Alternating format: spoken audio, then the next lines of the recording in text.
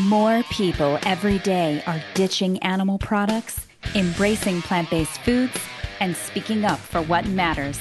With my experience as an international instructor for vegan nutrition and an award-winning author, I interview experts, innovators, and celebrities about the global movement towards a plant-based future. Do you want to learn how to combat the injustice in our food system affecting your health, the animals, and the planet? Well, you're in the right place. It all starts here with Eating Like You Give a Damn. Welcome to the Eating Like You Give a Damn podcast, the place to discover your passion for plant-based living one bite at a time. I'm your host, Stephanie Harder. Imagine for a moment waking to the sound of a rooster's crow and the clucking and chirping of hens and baby chicks, and walking out onto your back porch to view the lush green landscape on a gorgeous day with a beautiful pond full of families of ducks and geese bathing and quacking away. And to your surprise, you see your pig dragging his blanket across the field from a nearby pen to establish his own preference for sleeping under the porch. And then he goes back to collect his toys one by one to place near his newly selected bed. And as you're scratching your head to how this is even possible when you are sure that you latched that pin yourself, you watch as a mama cow nuzzles and grooms her daughter with the same kind of love that you experience with other people in your life. Your farm dogs are watching over the goats who are headbutting each other playfully, and then you notice one of the goats is standing on his hind legs on top of a roof of a chicken enclosure, reaching for the limbs above, and you think, how clever is he? These are just some of the amusing behaviors Kelly McCormick and Glenn Maresca wake up to every day at Florida Rescue Farm. In this episode, you'll hear how Glenn and Kelly originally started a homestead in rural Florida to remove themselves from the modern food system.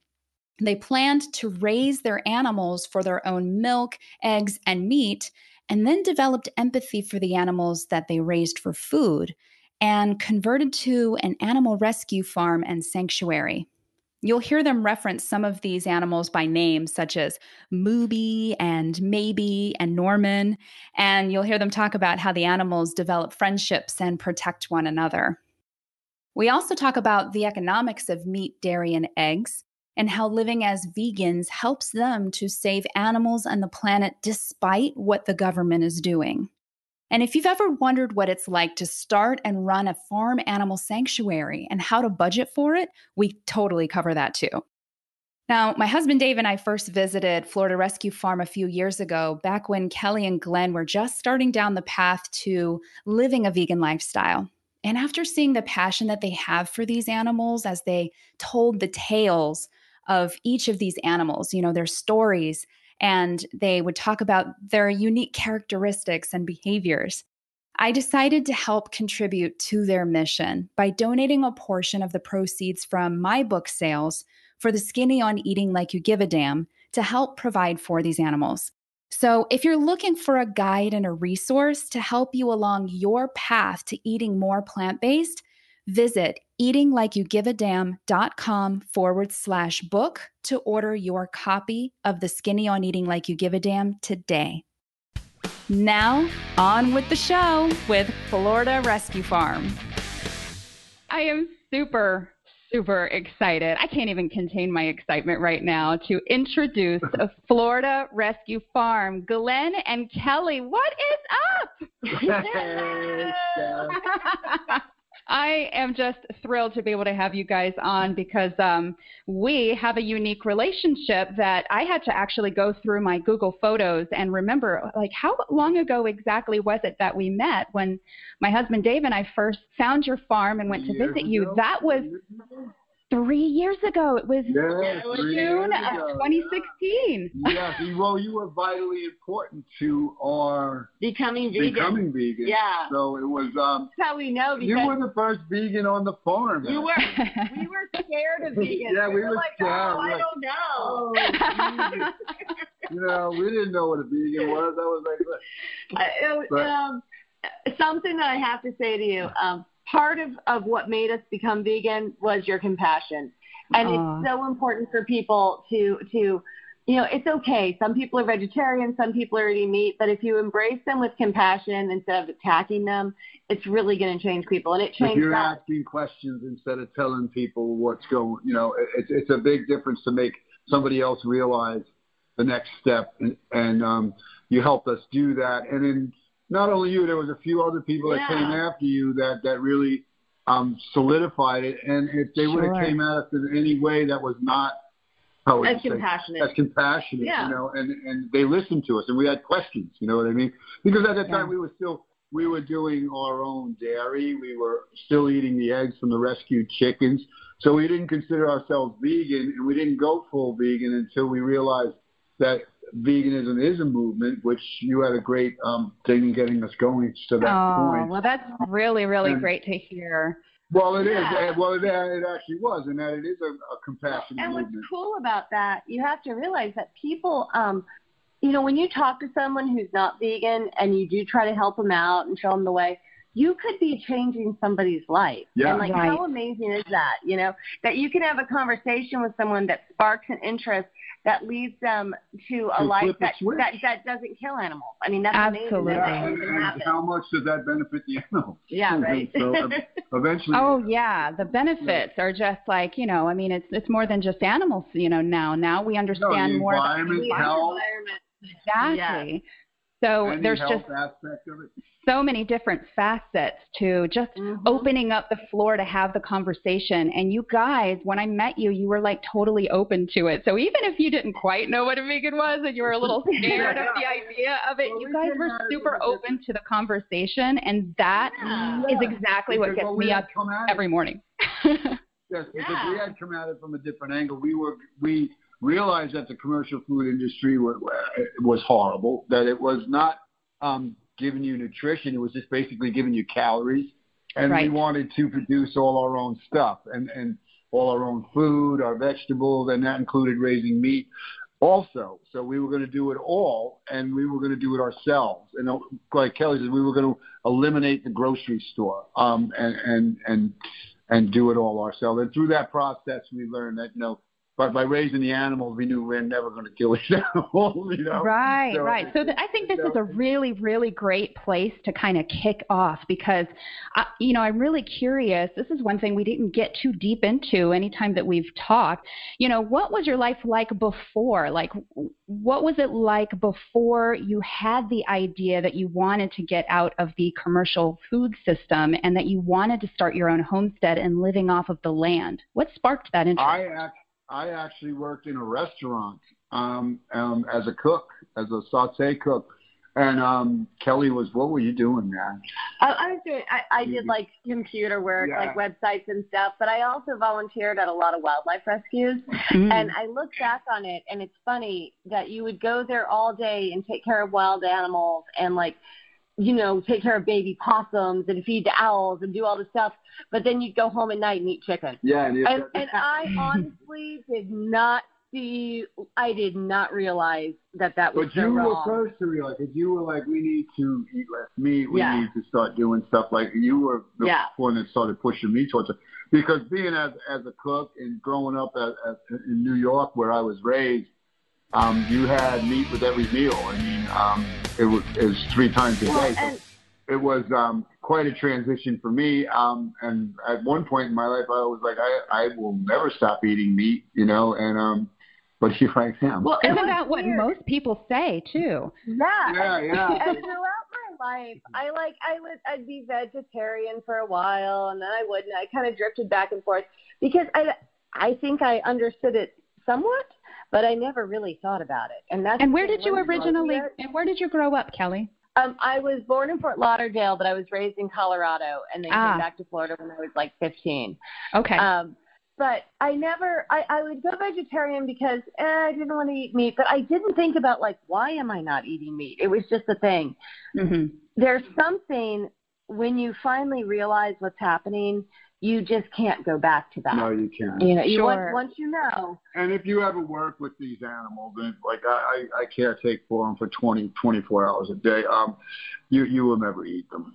Well, I remember at the end when we were down, we were still eating store-bought chicken, and And we were like, chickens are like, they're like raptors. You know what I mean? They don't have friends.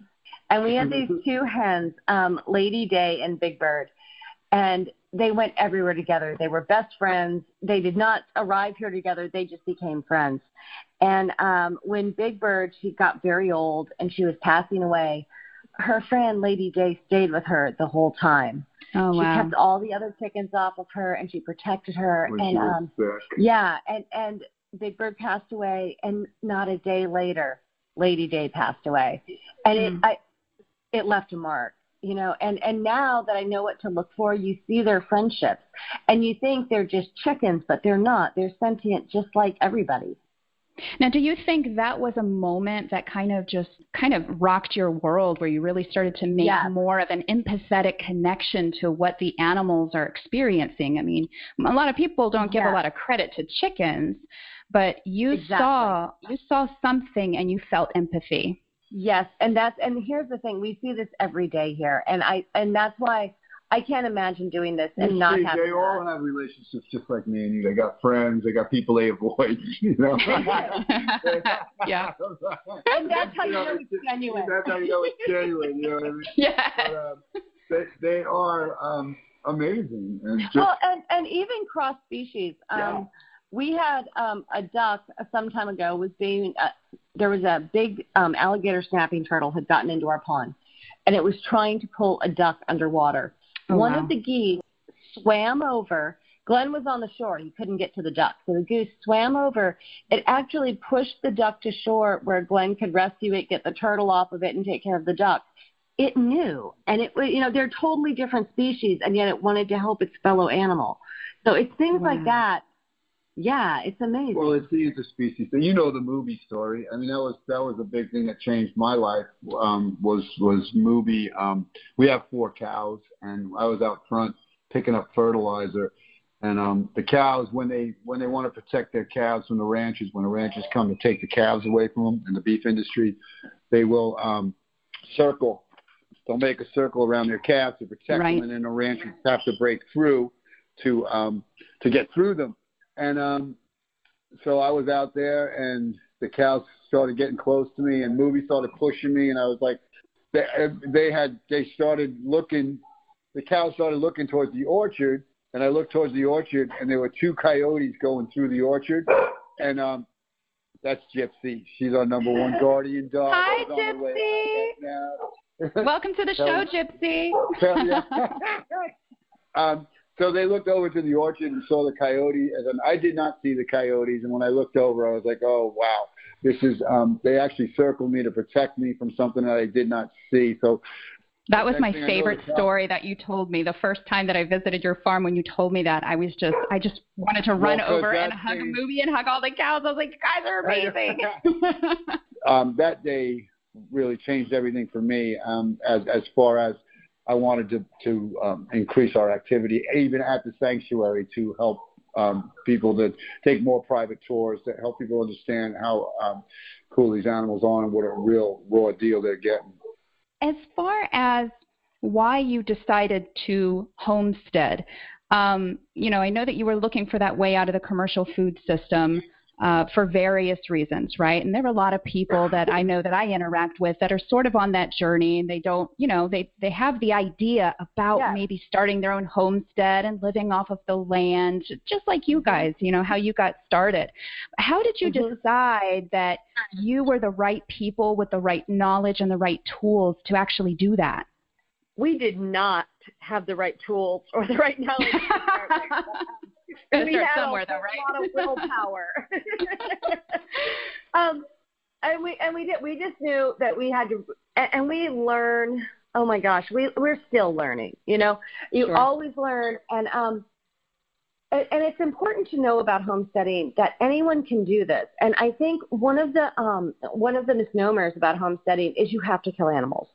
And if I had known this from the beginning, that you didn't have to kill animals, it would have made it so much easier. People think to move out to the country, you kill your own meat, you grow your own vegetables. You can just grow your own vegetables, and those animals you're going to use for meat can create fertilizer. And pesticide control. I mean, they do so many things there's no reason not to have them on your homestead, and there's so many reasons they can help you without becoming a commodity. But as we moved out here, we learned, we planted gardens. We listened to our neighbors who've lived in this area for like 1 million years, and we learned how to do it. And the only thing that was horrible and that we dreaded was killing the animals. And so once you cut that out, it's fantastic. Now we're using permaculture to do gardens that are more self-sufficient and you don't have to work as much on them. We have a non-human zone that collects most of the wild animals that come our way so they don't bother the other animals, the domestics. And if you work with nature, that's what's so important. Work with nature. Yes. You will have a time when there's like a lot of rats and bunnies and you're worried. But if you let nature happen, in a few weeks you have more snakes and you have more raptors, and it will balance out. People are just impatient. Yeah. So just so people have an idea of, your land and how many animals you have, like describe exactly what your homestead is like. Well, we're a small sanctuary. We have about 5.5 acres of land. We probably have over 100 residents now on it. Most of them chickens and ducks and geese. We have cows. We have goats. We have sheep. We have rabbits. We have pigs. And what we have is a really great adoption program. So one of the most important things we did since we got started, I've always maintained a database of people. And because a lot of people contact us and they want to adopt farm animals. And so we do put them through a vetting process where we look at, where are you keeping the animals? Obviously, are you using them for food or exploitation? We get their vet's name, that sort of thing. And then I keep them on a list. So when we get an animal, because since we're only 5 acres, we can't take in an unlimited amount of animals. I'll email them and we'll try to adopt the animal out to those approved homes. And this year alone, we have rehomed 30 cows. Yeah. Well, that is incredible. Yeah. So it's really over 50 goats. Yeah, we've rehomed a ton of animals doing that. And this is the thing. People are great. You run into a lot of instances where you get animals that have been abused or abandoned, and it makes you lose a little hope. But the people that visit here and the people that take in these animals and give them a good home, it restores your faith. Well, this is a part of the community and the vegan community, because most of these people are vegan that are taking the animals and are opening up their homes and their land to these animals at their own expense. And actually, some of them are creating sanctuaries now out of that. So, and there are a lot of sanctuaries opening up in Florida now, which is fantastic. The more sanctuaries, the better. We welcome that. We try to get in touch with everyone that we hear of, so they to talk to them and maybe perhaps help or maybe learn something from them. So the sanctuary community is also growing in Florida, and it's I never in my life, I've always waited for something to come along that would have my ideals, and I was always like, there's got to be something that envelopes my ethics and my ideals of compassion, nonviolence, animal welfare, and all these things. And if any of those things really hit you somewhere, then going vegan or plant-based, if whatever. I like to say vegan because vegan is more what it is. Plant-based is kind of like plant-based.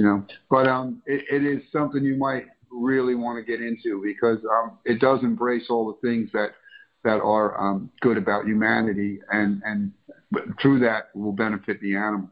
Well, what's funny too about going vegan, you think it's, when you are eating meat, or even if you're vegetarian, you're like, oh man, I can't do that. But once you do it, it's so easy. Like quitting cigarettes.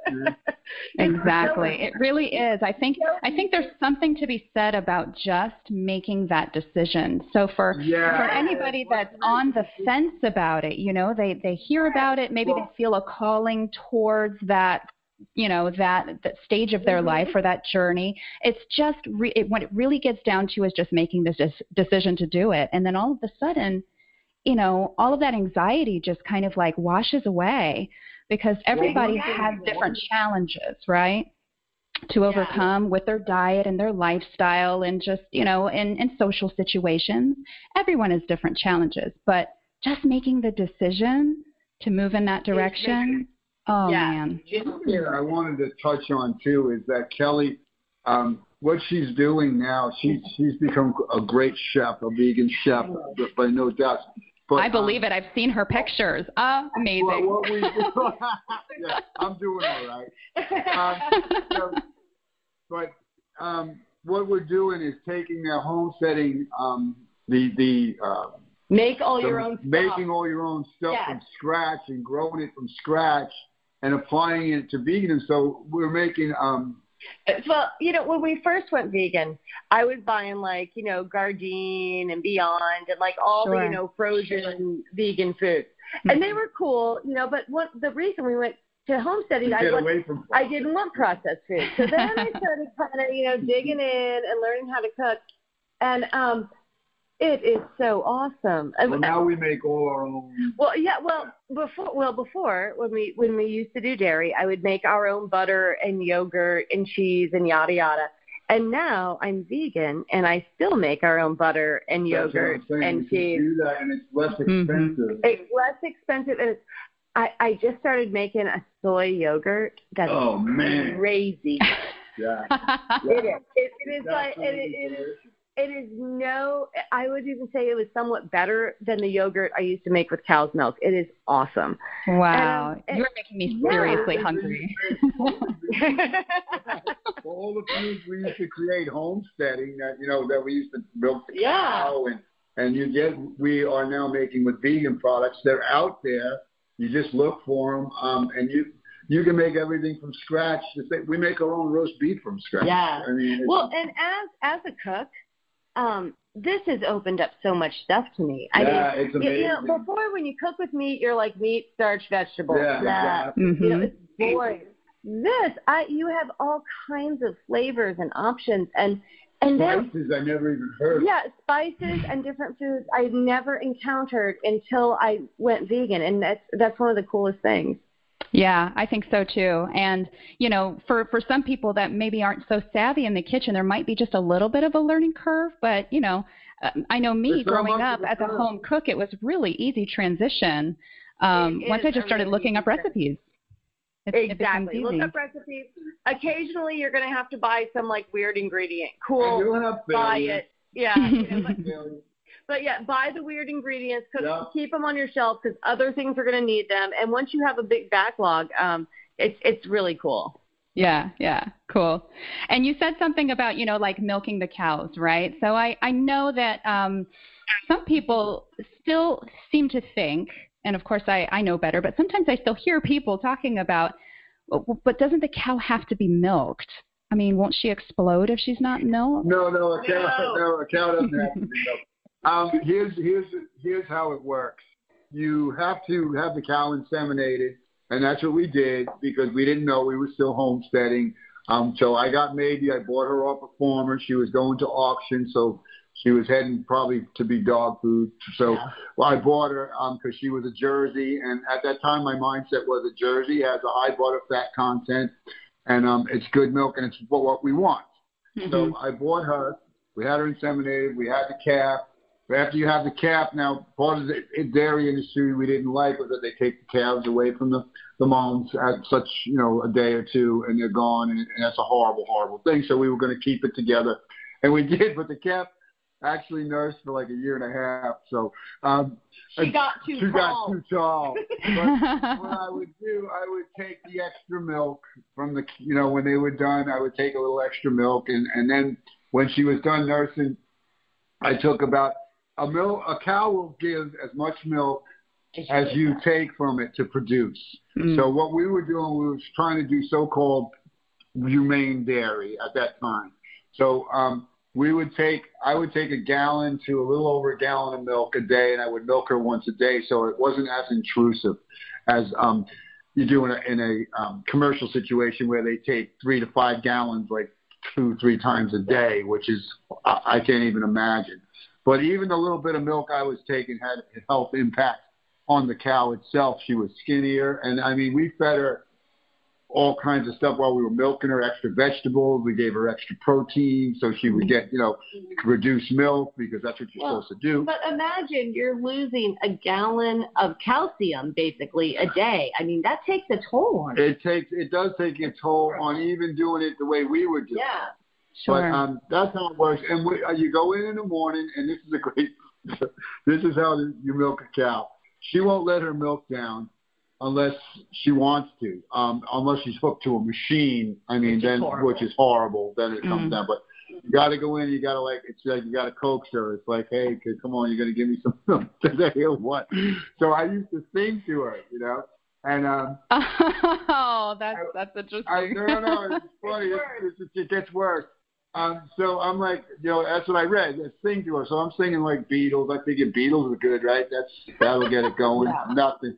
I was like, I did some soul music, even though I can't sing it. I was like some Otis Redding, maybe, But my brother had sent me a Queen tape, a Queen CD that he had made for me, and I was listening to Queen. So I tried "We Are the Champions." Nice. He started giving milk out like it was crazy. So every morning I would have to sing "We Are the Champions" to the cow to get milk for 6 months. But I would wander out on the back porch and you hear Glenn in the cow shed. "We are the champions." He's like singing the song. It was hysterical.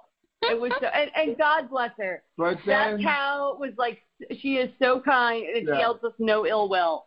And finally, one day, that went on for about 6 months after. And then one day I went out there, and me and Kelly had been talking. We were like, we need to go vegan. We need to back our people in our community. And so we're heading that way anyway. And I went out there, and she looked at me, and I looked at her, and I was like, we're not going to do this anymore, are we? And that's what we did. And then I gave it up. Well, and because we were taking such a limited amount of milk, stopping milking wasn't that hard for her. No, it's not. We just stopped. And of course you keep an eye on them to make sure they don't get mastitis or there's no problems. But she did fine. But no, they don't have to be milked. They don't have to be milked. And to this day, I mean, her daughter is 3-4 years old now? And she still cleans her daughter's ears, and she still snuggles up They have a bond. They've never been separated. They bonded immediately when the calf was born. Maybe made a noise that she'd never made before. After a sound, it was like to welcome the calf.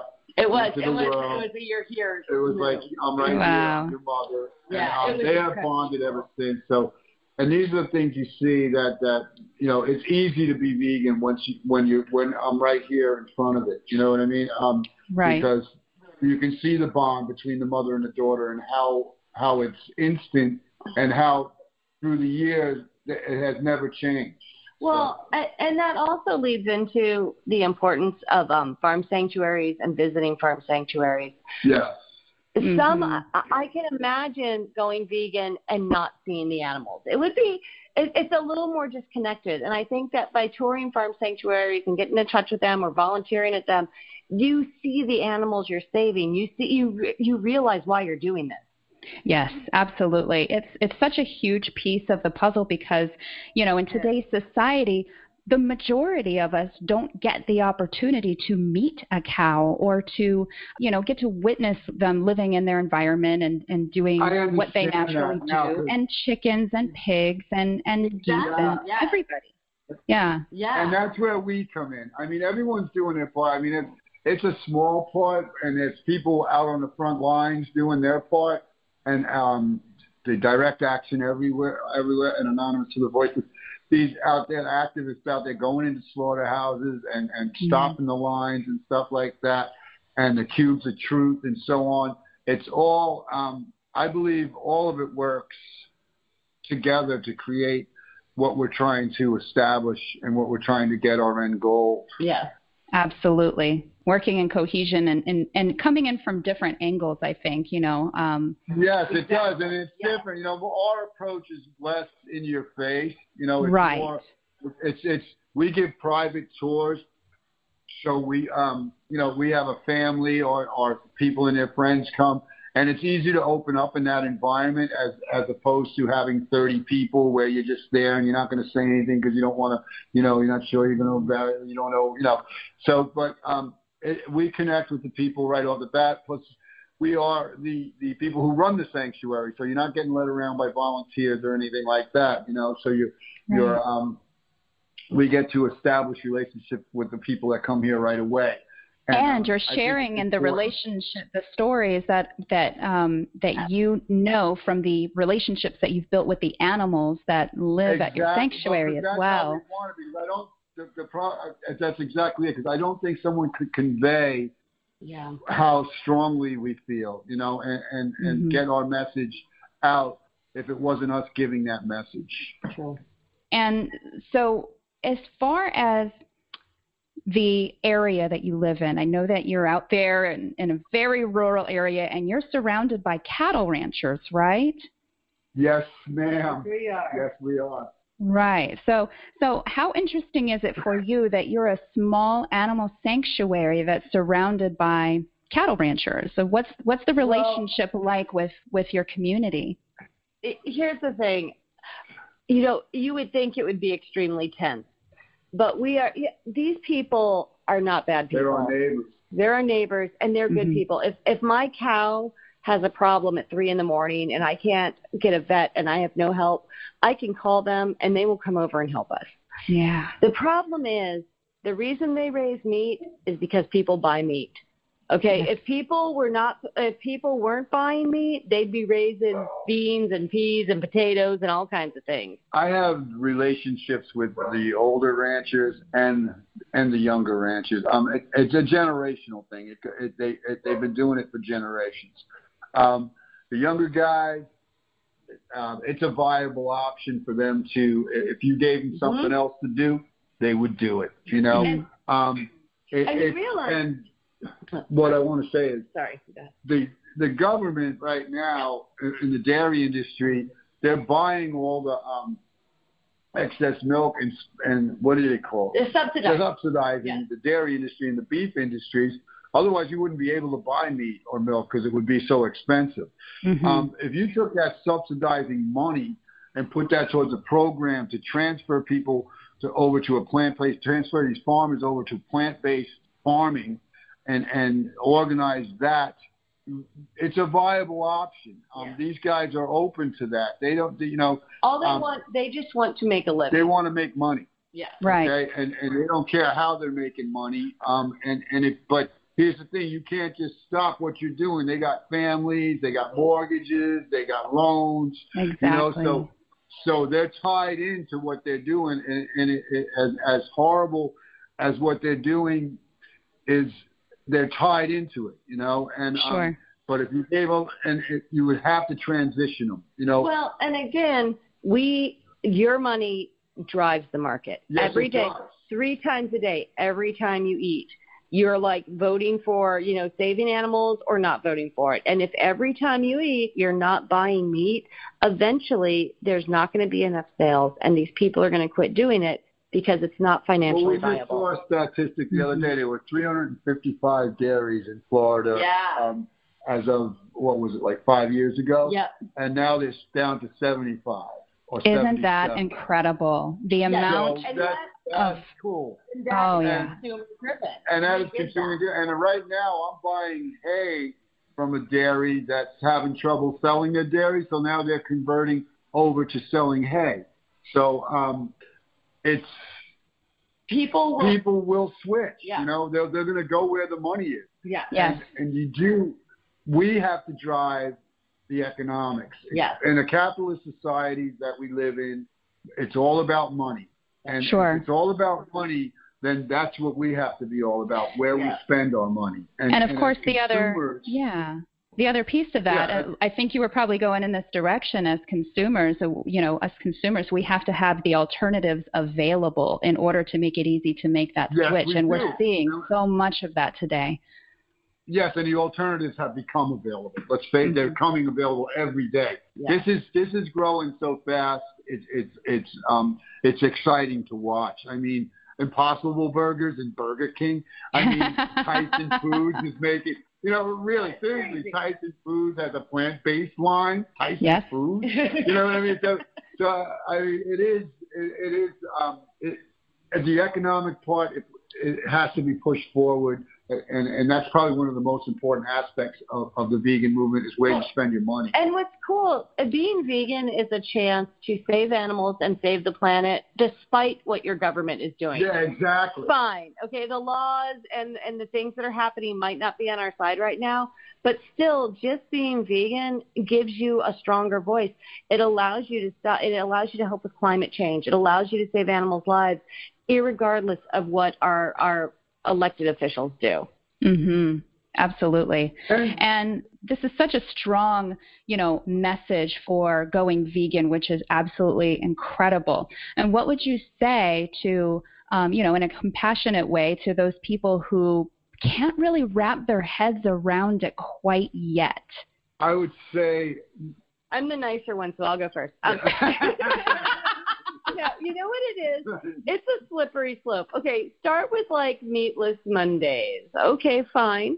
And you know what you realize when you start eating less meat in your evening dinner, you realize it doesn't have to be dependent on meat. You realize that like every food doesn't have to have meat, starch, vegetable. You start to open your mind to more creative cooking alternatives. Mm-hmm. And then you start to feel better. You have more energy. You feel better. You're more active, and you feel less guilty. And you're like, this is great. And so then you switch to maybe being vegetarian.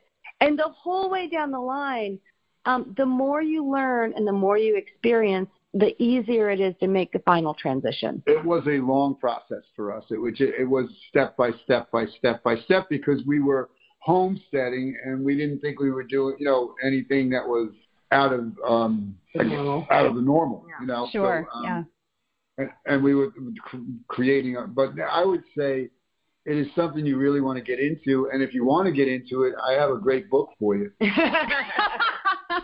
Oh yeah, what book is that? That's the Skinny on Eating Like a Billionaire, right? Yes. That's what I'm saying. Get a rebel for compassion. So, inform yourself. The China Study, Dr. Campbell, anything Dr. Campbell has written, Dr. T. Campbell, and documentaries that are out there, the ones you told us about, What the Health, and Overnight, go to a farm sanctuary. Go to a farm sanctuary, and you will realize that there is no difference in any living creature. It just wants to live. And also, people. You don't have to be so strict on yourself. Yeah. Nobody is perfect. There is meat and animal products hidden in all kinds of crazy places in our lives. That's and such so a great point. Yeah, I have read that they use like some kind of animal fat to like grease a factory where they make smartphones. Well, I'm not able to defeat that. Okay, I don't love to, but I can't. So, but you do what you can, where you can. You can. Yeah, do the very best you can do, but you don't have to be perfect. And I think a lot of people are scared of being vegan because they feel the need to be perfect, and you don't have to. And you're not going to be. Every time you don't eat meat, you're saving a life. Exactly. Every time you don't eat dairy or eggs, you're keeping an animal out of a prison. So, it's okay if every now and then something happens and something slips through the cracks, Yes. That's really great, too. And I just wanted to also talk about, like, the eggs. Since you brought up the eggs and, being homesteaders, what do you do with your eggs that the chickens lay there on your land? That's a great question. And we give them to our dogs. And that was one of the last things to go before we went vegan because since they were all rescue hens, we didn't really see anything wrong with eating the eggs, and I don't really see anything wrong with feeding them to the dogs. Mm-hmm. But the reason we quit eating eggs, we wanted to support vegans. Yeah, that's the only reason I quit. It really is. Everyone that comes here and everything we do, vegans are the people that are doing what we ask you to do, not to torture or enslave or slaughter these animals. And if by not eating eggs I support those people, I'm totally good with that. Plus, scrambled tofu is excellent. Yeah. There you go. What's the salt? Kamala salt? Yeah, Kalanomic. Kalanomic. Yeah. If you don't have it, get it. Oh, it's awesome. So let's get a little bit into the sanctuary side of things, the day-to-day operations, because I know that we have some people in our community that are actually open-minded to starting an animal sanctuary someday. So based from your experience, what kind of advice would you give them to get started? What I would give them to get started is you have to have some type of animal education. Volunteer at a local wildlife or a local sanctuary. Get to know the animals. Get in and work with animals. Work with veterinarians that work with animals. Work with the wildlife people that. So so in the future when you run into problems, medical problems or issues and stuff like that, you'll be able to spot them, because that's the main part about animal welfare is making sure you spot it early, any condition that you can see, because it's a lot easier to handle before it gets out of control. I would say you would have to buy land, a good amount of land. You're going to need a lot of pens, coops, fencing. I'm going to interject. I want to talk about sustainability. One of the things we do, and we really like to promote this to people that donate to us, 100% of our donations go to the animals' feed, shelter, and fencing. Yeah. We pay for the land. We pay for the house out of our pockets. Nobody here makes money. Glenn works here full-time as an animal caretaker, and I hold a full-time job. And we donate approximately 50% of our yearly budget. We donate that money to the farm, because I firmly believe, how can I ask someone to donate to this if I'm not willing to do it? And we want to be, we will never be the people that are saying our animals won't eat this month unless you donate. We want to be sufficient in case there are not donations. All of these animals will be okay. One of the things when we started, we wanted to make sure that we would never, ever rely on donations, that we would be self-funded in case donations dried up or we didn't get any donations. So we made sure we don't take in enough animals, too many animals, or we have a budget that we allow, and we won't go over that budget because it's a fail-safe. So if everything else fails, we'll still be able to take care of our animals, feed our animals, and medically care for our animals on our own. I think it's vitally important that people realize you're not going to get, when you first start out, you're not going to get enough donations to cover all your expenses. We don't hire anybody. Like Kelly said, 100% of our donations go to the animals and their shelter and their medical care, which we find was vitally important to us. Backing is big. Yes, and I also know that's unpopular. I know as a nonprofit, we should be saying, oh, God, we live off your donations. And we so appreciate donations. Yes, it's a ginormous help, but it's also, I think it's really important for people to know that the animals that come here will be taken care of regardless of what happens. And if you're opening a sanctuary, you really need to look at financially. It is a drain. It's expensive. The other part is that I don't want to deter people from opening sanctuaries either, because it's vitally important. It is. But I want you to know the pitfalls that you're going to run into, because it gets expensive. And then if you're a rural area, just finding a vet that cares about your animals is vitally important. Yeah. And it's going to cost you money to have them vets come out, because they got to travel, and then, besides, so you got to pay. It's expensive. Yeah, sure. So you got to be prepared for that. The main thing is, another thing I would say is, don't buy cheap feed. You want to buy good feed for your animals. Just like a human. Just like a human. Because you want to keep them healthy. Because the healthier you are, the more money you will save as far as medical expenses. Yeah. You can't skimp on that. You got good quality hay, good quality feed. And you're going to work. It's work. I mean, you're up at dawn, and and you're down at sunset. And there's no vacation. And there's no vacation. Right. Well, when you have a little slice of heaven, like what you've created out there, to me, that's like a little slice of heaven. Well, that's the thing. I don't really want to leave, but I mean. Well, that's what I always say. If we went on vacation, we'd probably just go to a farm sanctuary. Yeah, we'd probably go.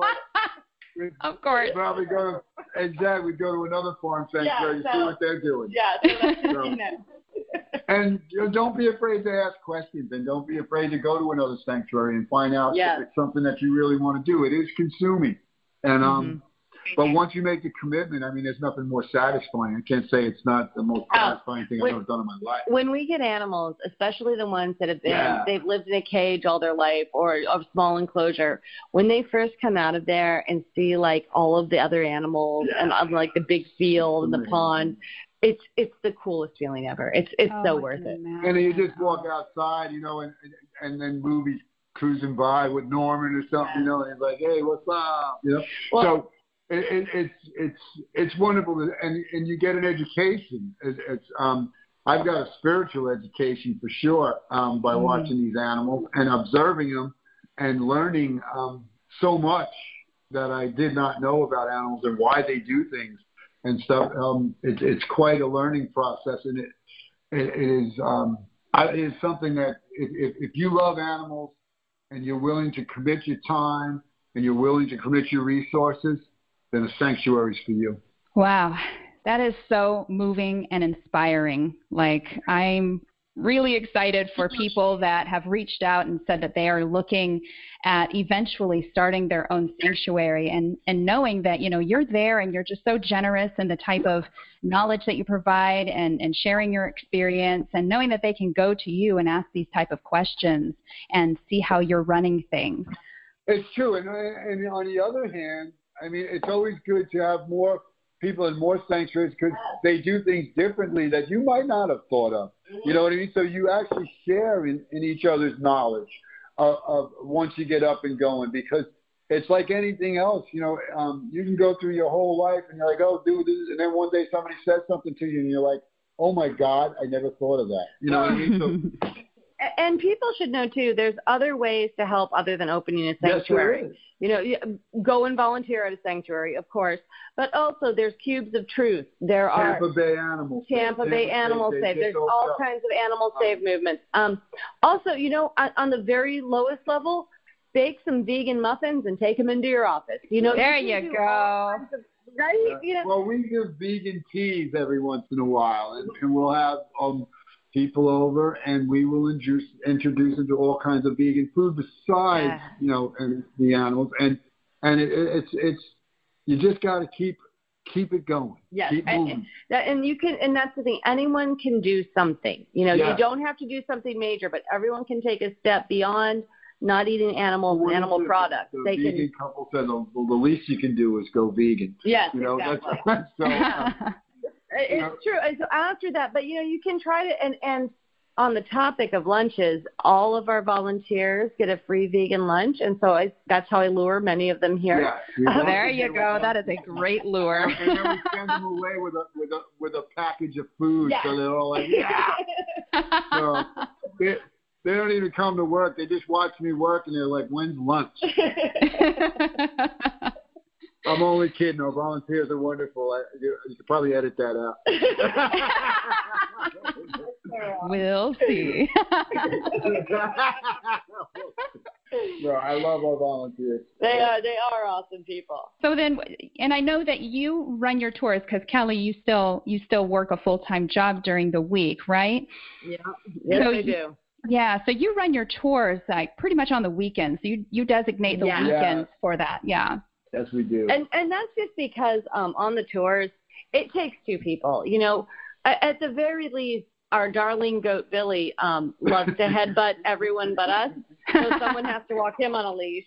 And then if you're out back, you know, somebody's got to keep an eye on Mooby and make sure he's being good while someone else leads the tour. So because our animals are free, they roam free and they coexist. So you don't have cows in a pen, goats in a pen, pigs in a pen, chickens in a pen. So they're all running around free. So it takes two people just to keep an eye on things. Yeah, sure. You know? Make sure they don't get out of control. Yeah. So, but I think the experience is worth it. I think it's cool, and I would come here, and that was the basis I wanted. You know, when we created the sanctuary, we wanted to create a sanctuary where it's the animals' land, and we are the caretakers. We're not the benevolent masters.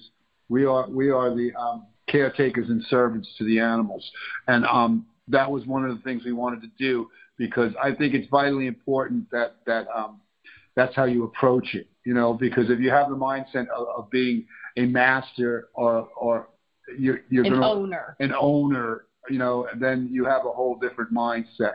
So Correct. we needed to approach it from a different way and give the animals the respect and dignity they deserve. And that's our mission. We're here for them. Mm-hmm. Oh, that's such a great point.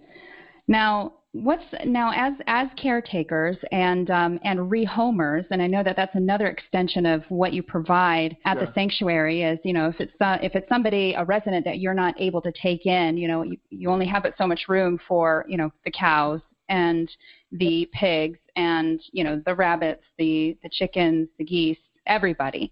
And so if it's somebody that you're not able to provide for and you're able to rehome, what do you see is the biggest problem out there, or what's the most rehomed animal that you see? God. Pigs and roosters. That's an easy one, and every sanctuary will tell you that. Yeah. And if they don't, they're lying. Pigs break my heart. We get calls for pigs almost daily. We cannot take them all. We have a backlog on our adoption list. Even our rehoming people can't take any more pigs. Can't take any more pigs. On special occasions, they do. We try to get them homes, and we never give up. Roosters are tough because it's another hard aspect.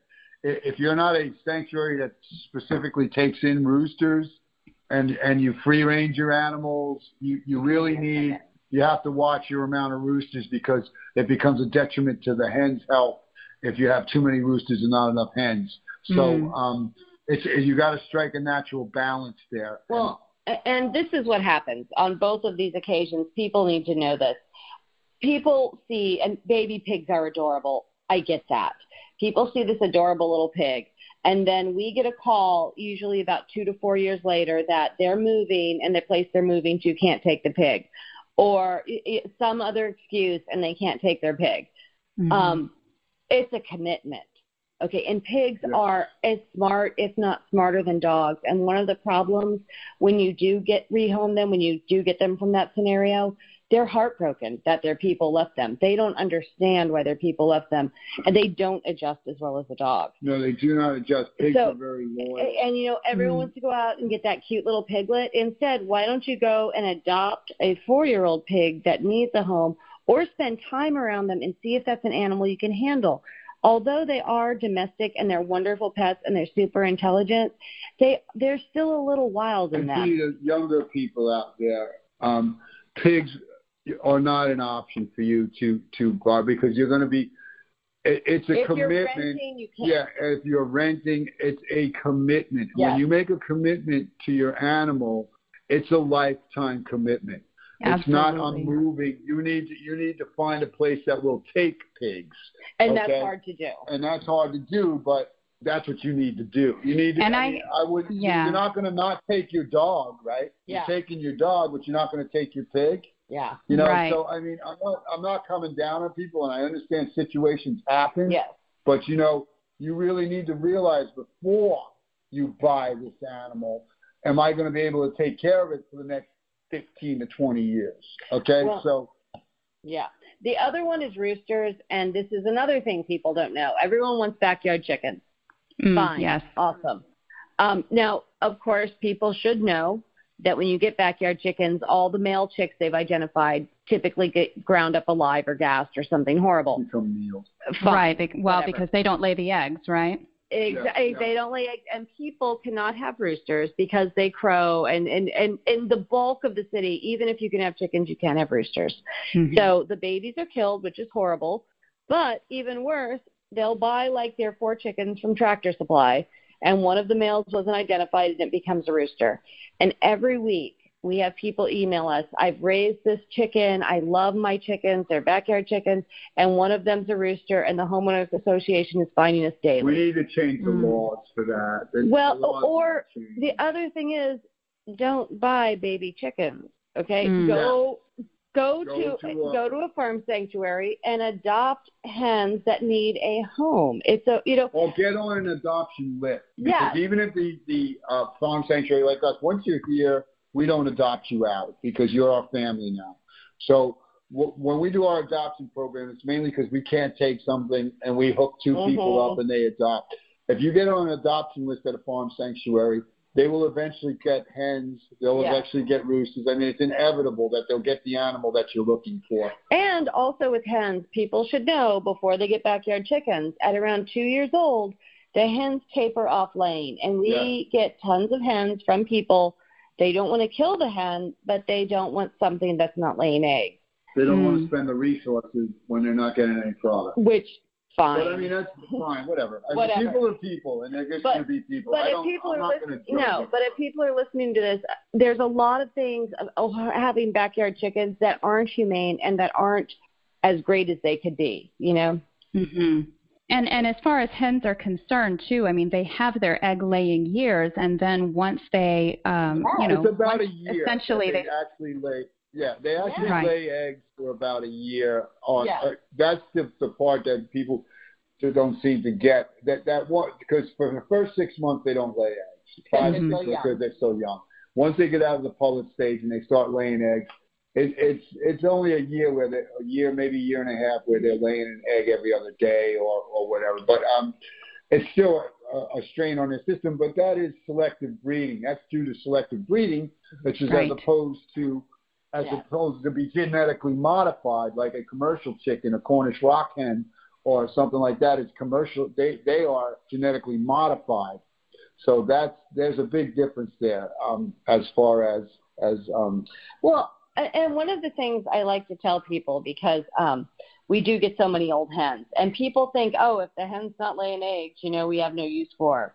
Mm-hmm. Old hens are wonderful, despite the fact that we have the Old Hens Club. They wonderful personalities. Okay, I love old hens, but even from a practical viewpoint, they'll still turn your compost. They'll dig up your garden. They go eat through the cow manure and turn it into dirt. Yeah, they eat all the bugs. I mean, chickens. Even if you are not using them for eggs and you want to be practical, they're still super cool, useful animals. Yeah, they eat every type of bug. They eat ticks. They eat everything. And so even on the most practical level, they're still so they're fantastic to have on a homestead. Yeah. All the animals especially farm animals that you have, you can live with them without eating them, and they provide such a benefit to your environment. Yeah. I mean, the cows poop. And you collect the poop, you put it in your garden, you grow your vegetables. You know what I mean? The goats, they handle all the vines and roughage. Everything that the cows don't eat, the goats eat. Yeah. The ducks eat the mosquito larvae. The ducks eat mosquito larvae out of the pond. Mm-hmm. The chickens are the best pest control. Yeah. And we just got a guinea for the first time, a little guinea, Ginny the guinea. She's awesome. But she's a bug-eating machine. So I didn't realize. Oh, what a good little worker you got there. There they go, So, and they do it naturally. It's not like, I'm not fleeting them around and saying, you have to stay here and eat bugs. They're just doing it. They just do their thing. Yeah. And they do their thing. And then once your garden gets growing and you got things growing and right before your vegetables start to come in fruit, you can send the chickens in and they'll wipe out every bug in that garden. Yep. And without using any pesticides, without using herbicides, without any of the sides. We even, in our rabbit refuge, we have a little rabbit area. We have chickens in there because they provide a natural pest control, so we don't have to put anything on the rabbits. The chickens eat the fleas, the mice, and the ticks. They eat all the stuff, so the rabbits can live naturally, and the chickens act as like a janitor. We're trying to create a coexisting environment and work within nature and the natural balance. And that's what we try to do. And we also try to provide a habitat for wildlife. So we take over a third of our land, and we call it a non-human zone. We don't go in there. The animals go in there. We'll go in there if there's an animal in distress or if somebody's missing or we hear something going on. But otherwise, we leave it alone. So it's a self-sustaining area on our farm where wildlife lives and benefits from it. And then right next to that, we have the permaculture garden coming over that, which provides food for us and wildlife. Well, and on the topic of the wildlife habitat, anyone can do this. Anyone, even if you have a city lot, take like that back corner of your lot, let the grass grow tall, plant some wildflowers for the bees and for the butterflies, and give nature a little spot. Because if we all did that, nature would have a much greater foothold. Absolutely. And you guys are just a living breathing example of what life could be like once we start to phase out animal agriculture in the way that it's being, produced today. And that was our Be the Change. Yeah. Was our motto when we started homesteading, and now we've come so now far. We're really being the change. You really are the change for sure. But yeah, and that was the Gandhi quote, and we lived with that in the back of our minds whenever we did stuff. We wanted to be the change, be what you want the world to be, and so what we're trying to do is create an environment where everything can coexist, and you can still produce your food, and the animals don't have to die, and you live within the rules of nature. And nature's brutal sometimes. I'm not, it's not always beautiful. True. I know a lot of people like to bring that up, too, in conversation when they're exploring the idea of what it must be like to live as a vegan if they haven't quite wrapped their mind around it yet. They'll talk about, well, this is the circle of life and nature is brutal out there. And so it's really interesting to hear from your perspective and how you have made the shift towards what you used to eat before and then how you eat and live now. And that is such a huge inspiration, and it's so educational for other people to kind of pick up on. So I just absolutely love what you do, and thank you so very much for everything that you're doing to help people with the education and to help those animals too. Thank you, Stephanie, and it's always great. And it's funny, and you help plant the seeds. And you That's help the plant cool the part. seed, right? So, it's all This is what people should know. Like, if you turn one person into a vegan, you never know. They might open a park sanctuary and save like hundreds of animals. So, cool. You just don't know, do you? Exactly. We're all about planting the seeds, baby. Yes, it is. And let them grow. Yeah. Absolutely. And we appreciate you and David so much. Yeah, you guys are awesome. And thank you so much. Absolutely. Oh, my gosh. And please tell everybody how they can connect with you and what they can do to help support you. Well, you can find us online at Florida Rescue Farm and also on Instagram and Facebook, Florida Rescue Farm. You can look us up. If you go to our website, we have a section on support where you can buy a bag of grain for the animals. You can donate. We take in-kind donations. We love to have volunteers. And, even if you're not supporting us, even if you just want to come out and meet the animals, if that makes an impact in your life, that's supporting what we do, because that's what we're trying to do, is make an impact on people's lives. That's wonderful. Amazing talking to you guys. Thank you so much for coming on the show. Thank you so much, Stephanie. It was great talking to you. Bye-bye, Steph. That was Kelly and Glenn at Florida Rescue Farm. Check out their website and learn more about their sanctuary at floridarescuefarm.org. And connect with them on Facebook and Instagram too at Florida Rescue Farm. And if you're planning a visit to Central Florida anytime soon, definitely let them know that you want to swing by for a visit with their animals. They're about 2 hours southwest of Orlando and about an hour south of Tampa. If you're looking for recipes and support from fellow rebels who are transitioning out of the old food habits, don't forget to join us in the Eating Like You Give a Damn community on Facebook. Go to eatinglikeyougivadamn.com/group and request to join. I look forward to seeing you in there. And until next time, veg on, rebels.